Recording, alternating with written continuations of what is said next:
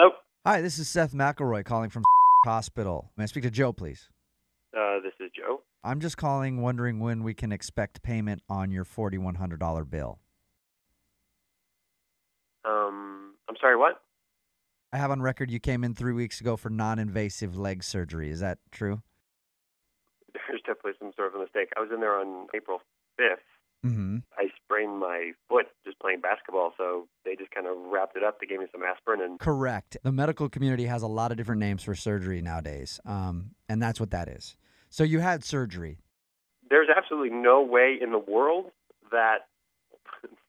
They literally gave me a couple of aspirin, 3 aspirin. Do you work in the medical field?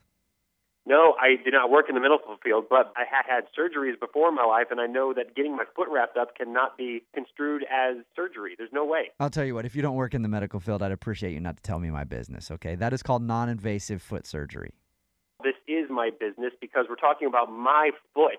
And tell me what getting a couple of aspirin and getting my foot wrapped up cost $4,100 in that scenario. Did you have to wear a gown when you were in there? Or did you bring your own?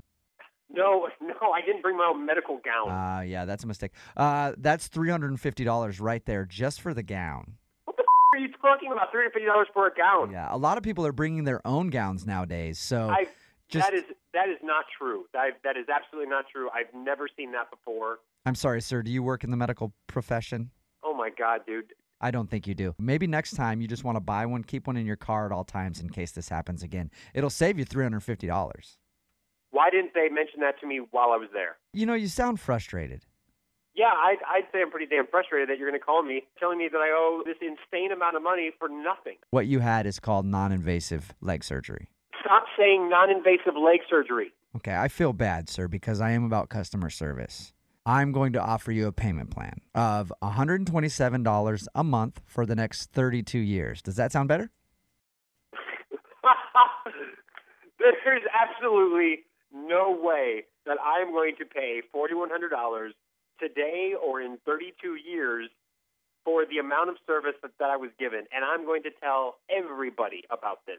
Obviously, since you're not abreast to what goes on in the medical community and you don't realize that you had non-invasive leg surgery. Dude, if I was there in front of you right now, I would wrap your whole face up in the cheap 99-cent gauze that they wrap my foot in just so you would stop talking. So you'd be giving me non-invasive face surgery at that point.